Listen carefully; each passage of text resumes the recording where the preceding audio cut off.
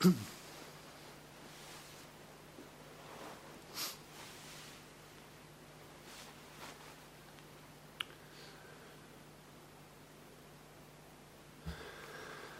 we have a situation here, and can recognize that meditation, or the word meditation itself, brings up certain perils and obsessions and dreads. Hours of pain on the cushion and trying to make things work and trying to concentrate the mind and dealing with pell-mell turmoil of thoughts and, oh goodness, why do we do this? So it doesn't have to be this way. Sometimes it is this way. It doesn't have to be this way all the time. So, there are a range of techniques and themes that you can cultivate, and also to remember that really what counts in the long run is to get some sort of handy things that you can use for 24 hours, 7 days a week, or at least the waking time of that. Things that are, and so there are a range of systems and techniques that help us to stop losing ourselves, stop breaking up our wholeness. Now, if we are actually in wholeness, then it's like we have an innate balance. It's like our boat is got no holes in the hull. We can float. And sometimes the seas are a bit rough, and sometimes they calm down, but you don't lose the boat. You stay whole and intact.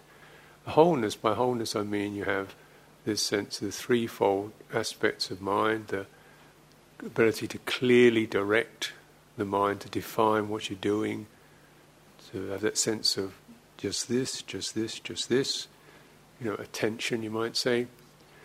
You also have the quality of heart, that you don't lose faith with yourself. You don't lose contact with yourself. You don't lose benevolence towards yourself. You don't lose yourself in aims and ambitions. You don't lose yourselves in pressures and worries. You don't lose yourself in self and other.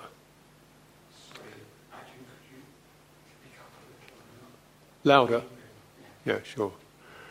Don't lose yourself in self and other, which means that you don't get too drawn into self-concern, obsessiveness, worry about yourself or other people. You're able to maintain a healthy balance with those particular thoughts and moods and inclinations. So this is what it means to have a full heart. We can be aware of the pressures, the anxieties, and the doubts and fears of our lives, and the joys of them, without getting capsized or engrossed in it all. You just maintain, whatever you're with, may you be well, may you abide with this peacefully. So it means this kind of basic intention of heart. And to support that, the whole thing that does get missed is the bodily presence, certain groundedness. And this is the bit that goes. So generally what goes for people in a sequence is, first of all, their bodily presence. They're rushed off their feet. We don't have time to be present. Body, what's that mean? Because right now I've got thoughts, things to do and plans and so forth. So body, just meat bag, throw something in it and get off to work, So the sense of the body being a live, vital, sensitive presence that can inform you gets lost. It's not really even there in the mainstream of our culture. When the body's presence is lost, we're essentially insecure because we don't have ground. We don't have that sense of being here. We don't have a place in the universe. So we're always trying to find a place in the universe in terms of feeling good, feeling okay, feeling we belong, feeling we're all right with others. Now, of course, we want to feel all right with others, but sometimes we don't. Sometimes we don't belong, and sometimes we do feel pain. So you want to have something that gives you a ground within that experience. Then you have the boat, the buoyancy to travel through the difficult stuff. And this is what the bodily presence gives you. It gives your heart something to rest in. Say, no matter what, there is this. Without that, we are ontologically insecure, trying to find something. Or very often what happens with people is they start to even lose heart, and all that's left is a spinning head. So the second piece that goes is heart, this sense of emotional connection to one's well-being. And instead we get things I should do, things I should be. And things I should do start to transfer into things I should be.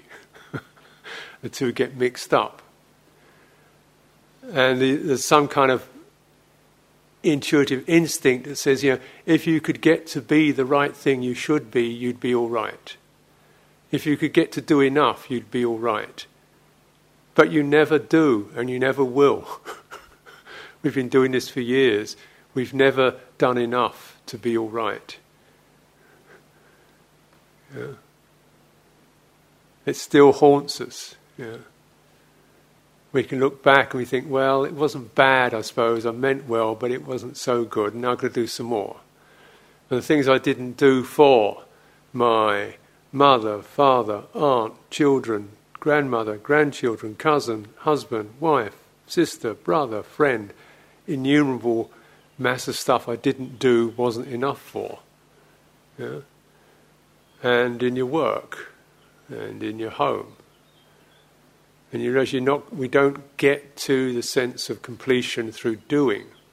It's not to say we shouldn't do anything, but ideally from wholeness, our doing arises as a kind of an expression of our love, of our balance, of our presence.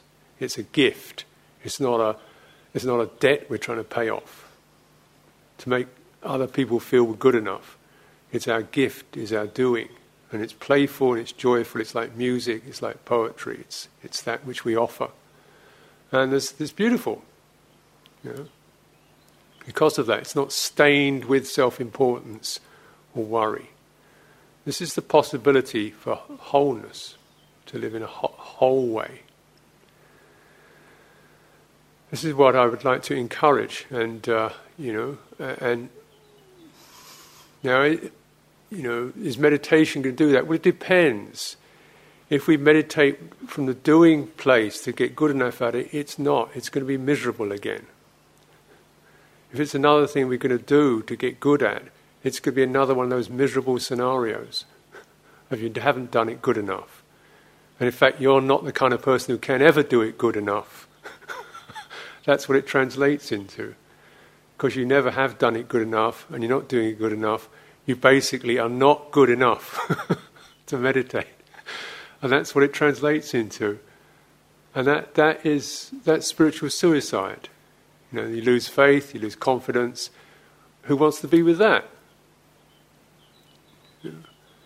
But meditation is not about, it doesn't mean we don't do anything, but it's not about seeking something in the doing.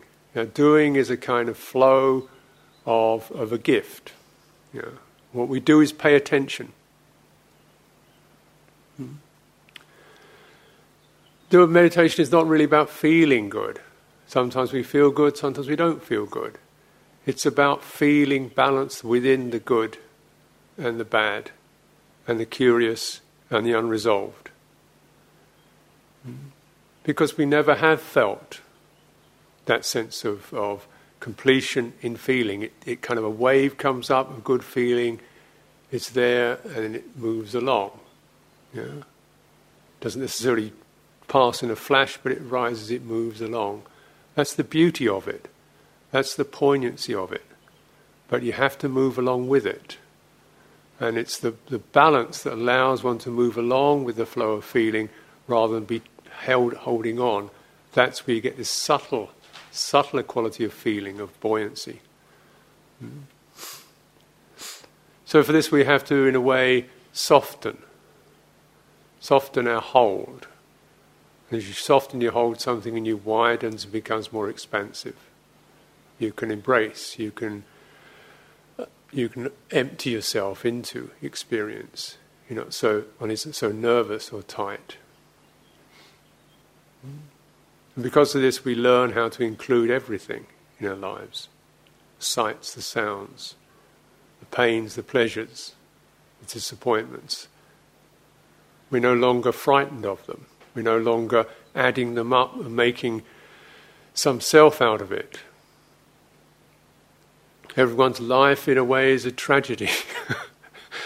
Looked at one perspective, and another perspective, everyone's life is a comedy. But it's change, isn't it? So we embrace that. So when you come down to it, when I come down to it, I kind of try to summarize what is our practice. Whether you do mindfulness of breathing, metta bhavana, sweeping the body, mindfulness of walking, standing, whether you have systems and techniques, what really, and even if you're not meditating in a technical way, what does it come down to? And I've contemplated this, and my offering today and through the retreat is a three processes, or 3 stages to a process. And the first, I call it paying attention or giving attention. Just give some attention. Attention is normally scattered, flickering, half there, half somewhere else, half anticipating, half wanting something to happen. It's kind of a blurred thing, like a bird with a broken wing. Give attention so it becomes like an eagle that can just soar, poised, resting on what we're doing. Pay attention. Attention shapes and molds the mind. Shapes and molds that stream of mind. What we attend to, how we attend. First step is paying attention.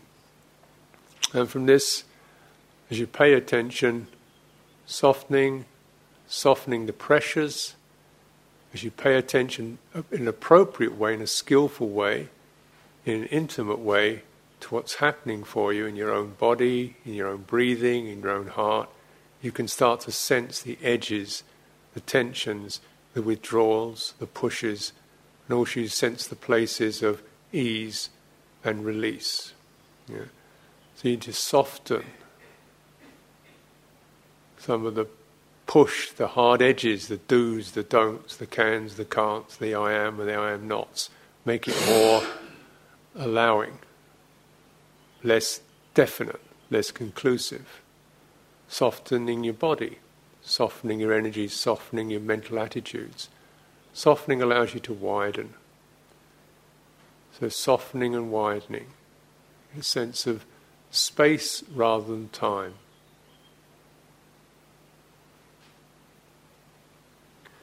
So the movement in time is driven. Time is like a strange drug in our systems. Time is like caffeine. Time is like cocaine. Time is like a hit that we take every day when we get up. And it pushes us along. And it demands and it chews us up. Time is like the myth of time is of a creation by Shiva, the Hindu myth of the Lord of the dance of it all. And in this myth, there was this terrible demon that was going to eat the whole universe up. So Shiva decided he'd create a monster that would be bigger than this demon. And he created this monster which was just jaws. And this monster started eating everything. And it attacked the demon.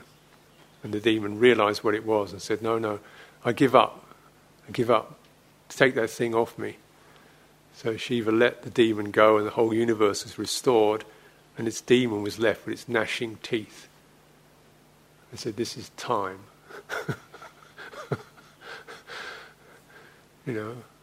What a pressure it has for us. Birth, aging, death, change, the need for the future, the need for security, how it eats into us.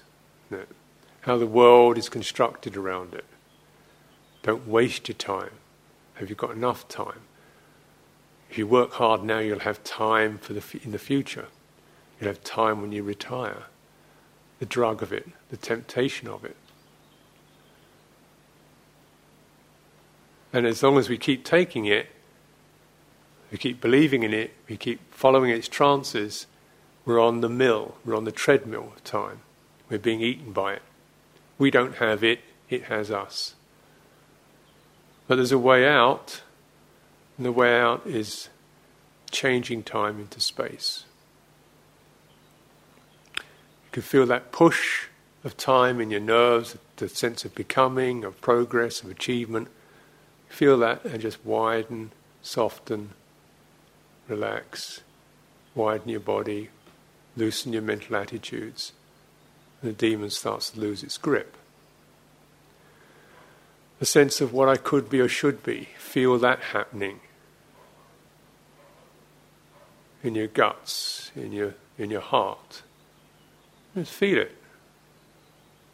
Soften the pressure to change it or get rid of it or follow it. Get bigger than that. Be with that. Widen, soften, breathing out. So we change time into space. There's widening. And then you can begin to include it all. This is the third step of the process.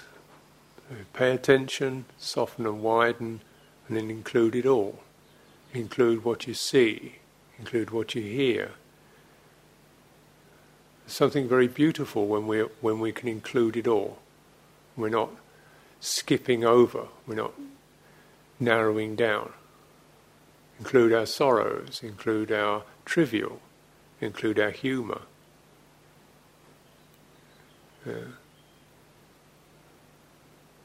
Include our emptiness, our confusion.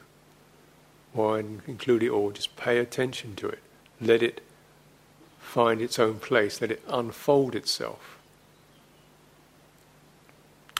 Then you begin to really see there's nothing to defend yourself. We have to defend ourselves against. It's just change. And we have the space to allow that to happen. So paying attention, giving attention, softening and widening, including it all. So a 3-step process. And so it's good to bear all 3 in mind, so we don't get, fixated on any particular part of it. Paying attention is in order to be able to find a center point, to find the balance from which we can start to unfold. But paying attention doesn't mean get creased up and crinkled and contracted in constricted processes. Yeah. So if paying attention doesn't mean necessarily focusing on one tiny little point, that you start getting tense about, it means pay attention. And keep the whole thing in mind, like don't lose empathy, don't lose presence, don't make paying attention to another achievement experience. Just listen up. Find a center point, so breathing in and out, and listen up to the wholeness of what occurs around that. So I'm not making a big thing out of breathing in and out. We could get down to refined little wrinklings of sensation, and you can do that if you wish. You can find a particular point in your body that feels comfortable for you. Your belly, your chest, your throat, the back of your nose, your forehead, anywhere where you feel comfortable with that, and just be with the experience of that rhythmic flow of breathing in, breathing out, of energy moving and changing, of the sense of release and the sense of gathering in. That happens by itself. It helps us to relax our will, and yet the attentiveness keeps us sharp. So there's a sense of attention and yet also relaxation. This is This is the balance of meditation. So, but the main thing with it is to keep attentive. What am I doing? How does it feel? What kind of attitudes are there? Attention, what we attend to, naturally gives us input. If you attend to, whatever newspapers, you get that. If you attend to TV, you get that. If you attend to gardening, you get that. If you attend to bird watching, you get that. If you attend to looking at landscapes, you get that. If you attend to music, you get that. And it shapes you, doesn't it? It shapes your internal landscape. It gets shaped by what you attend to. So here you're just attending to simple thing like requires no effort, breathing in, breathing out. What does that do? Well, essentially, it's an energy change. Attend to the energy change, because this is what feeds the whole of your body and mind. It's kind of the fundamental vitality. Get in touch with that. This affects your mind, affects your heart. If your breath is tight or constricted, your mind will be that way. If your breath is steady and deep, your mind becomes steady and deep. Check it out.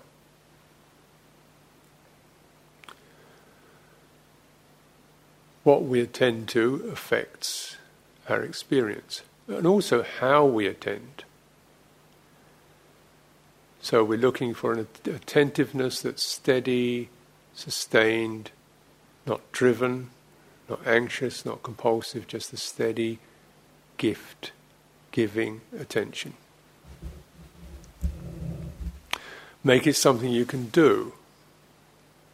So it's not like screwing yourself up to try and focus on something too refined, and yet it's not so subtle that you can't be with it, and it does require this sense of leaning, this sense of inclining, this sense of opening up to it. Breathing in, breathing out, giving it attention. Feel the warming effects, flowing effects, the changes that occur. Paying attention, and the results are that we've gathered in these what are called our indriyas or sense faculties, our energies that normally would be diffused and sent out onto holding this and that, multitasking, figuring, planning, achieving, concern, worry, just taking all those diversities into a simple unity. Just being with your vitality, breathing in, breathing out. This is for one's welfare. This is a massage. This is time for a bath in that. This is calming. Now, we do breathe in and out all the time. So it's why it's a very helpful meditation. It's a theme, because we do it all the time. Anytime you're, getting flustered, just what's happening in my breath, what's happening in my body, can I maybe check that, slow it down, breathe a bit more deeply, 5 seconds, 10 seconds of that. And you experience the results of a collected attention. Attention is not pressed in, but gathered in. How a collected attention sees beauty. How a collected attention attunes or senses the poignant beauty of things. Just walking out here the other evening after the meditation, just noticing I've been here many years, on and off. Perhaps the first time I just noticed the real curve of the landscape. Just the flowing curves of the landscape. Always think of Northumberland as being crags and stone and tough and howling winds and rain and sheep nibbling off of what they can off the moorlands and grit and dour and all that. And I walked out last night without those perceptions, just to actually pay attention. I saw the lovely curving sweep of the land with the yellow colours and the ploughed fields, and it's the delight of a land that is an expression of the changing nature of the earth, flowing, softly changing. It's beautiful. Why didn't I see that before? Because I wasn't paying attention. I was thinking, I was going somewhere, I was busy, I was trying to work something out, and there it was, So, paying attention, gathering one's faculties in.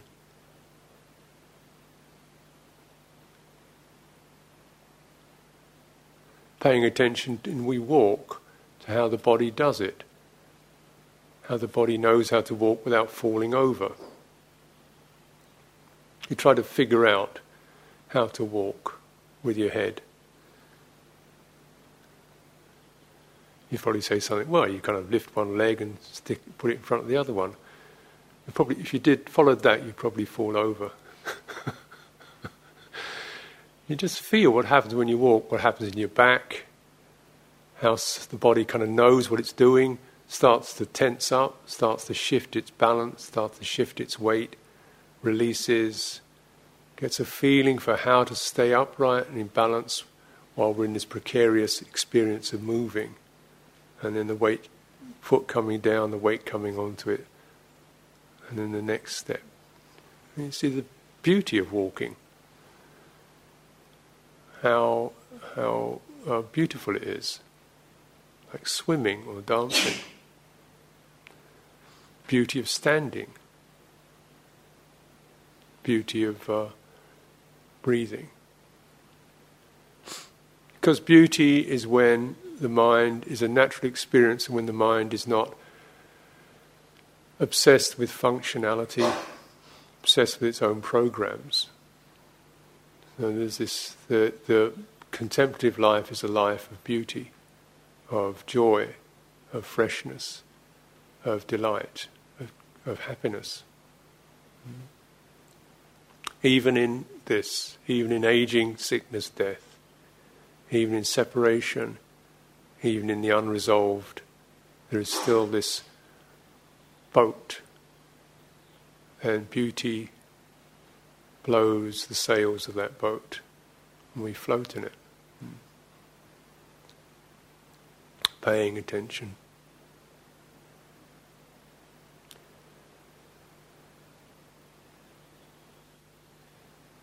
Attention is also moulded by intention. The mind is shaped by intention. Intention means the kind of attitudes or drives that are carrying the mind in the present moment. It could be intention towards being at peace with oneself. It could be the intention towards getting somewhere. It could be the intention towards remembering something.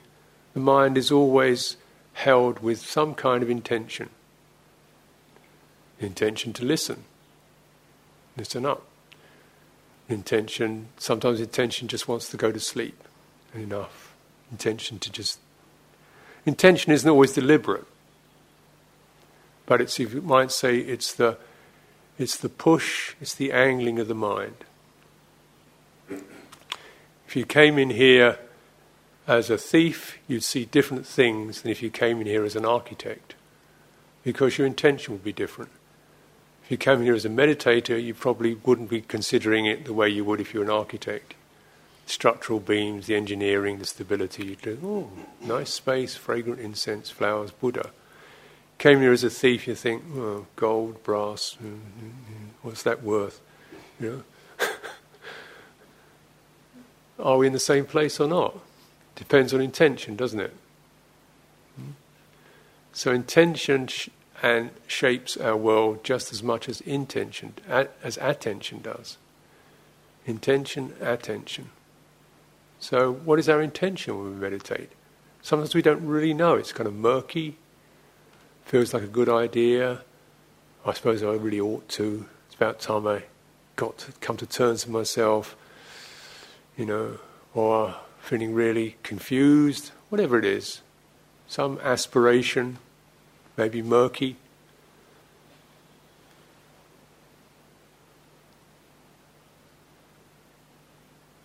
I suggest the intention here is to come to wholeness, balance, and then kindness, compassion, other things will come to you quite naturally, will flow through you quite naturally.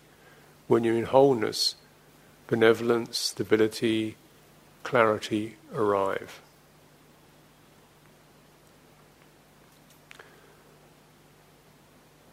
Notice, the wholeness is your bodily present. Are you empathic with yourself, with what's happening to you? Are you with that, or away from it, in it, or resisting it? Or can you just be present with that? And is there clarity, sense of knowing it's this right now? And the other thing that shapes us is contact impressions. I think contact is a matter of touching something or seeing something, but that's only a part of it. That's the easy part of it.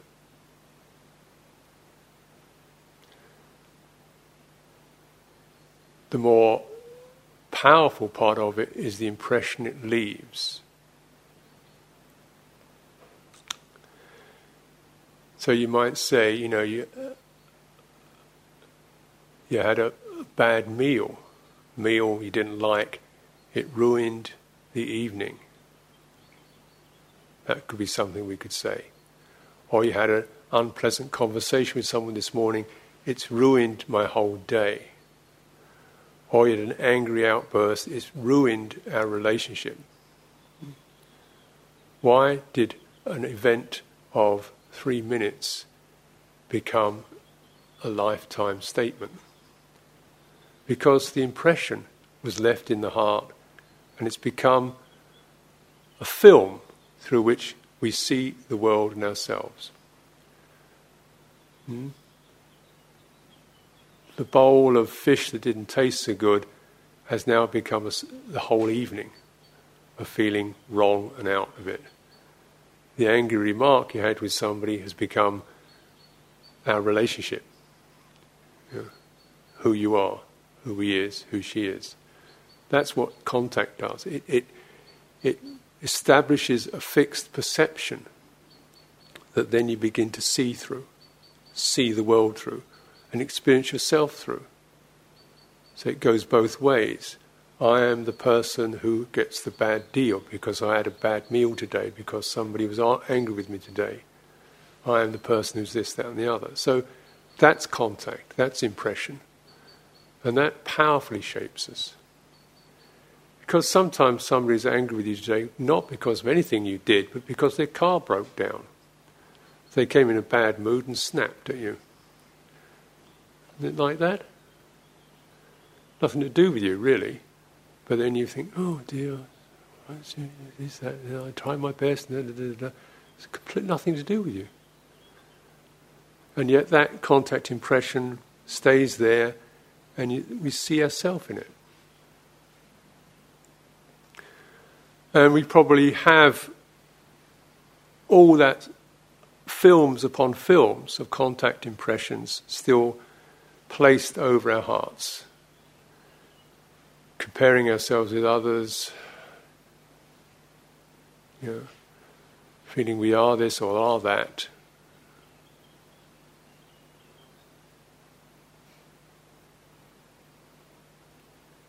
You want to actually include it all.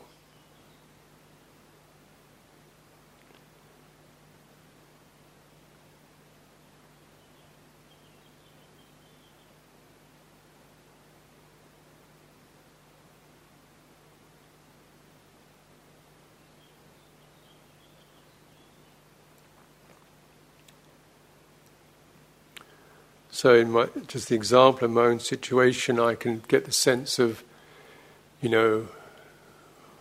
what do you make out of being senior monk or teacher, and you get that sort of impression stays there, and you think you've got to make everything work for everyone.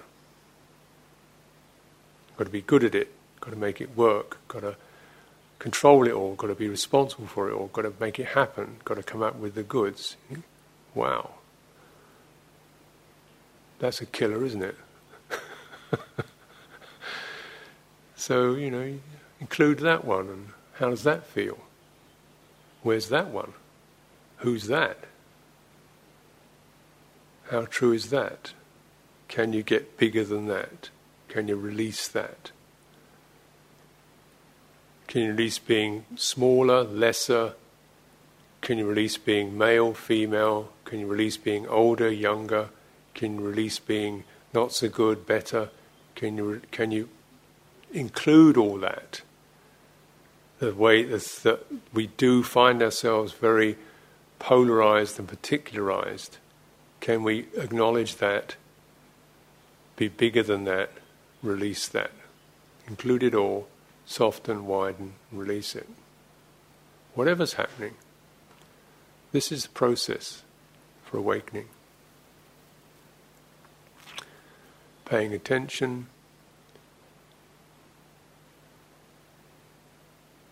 so as you find a center, as you find a place of balance,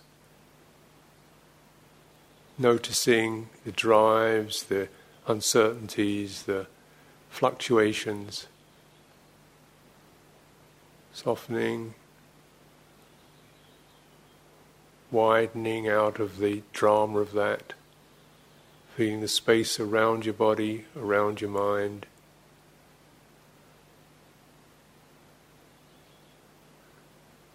Begin to get some sense of the ability to step back or to release, and then the ongoing process of, and the next one, really including it all.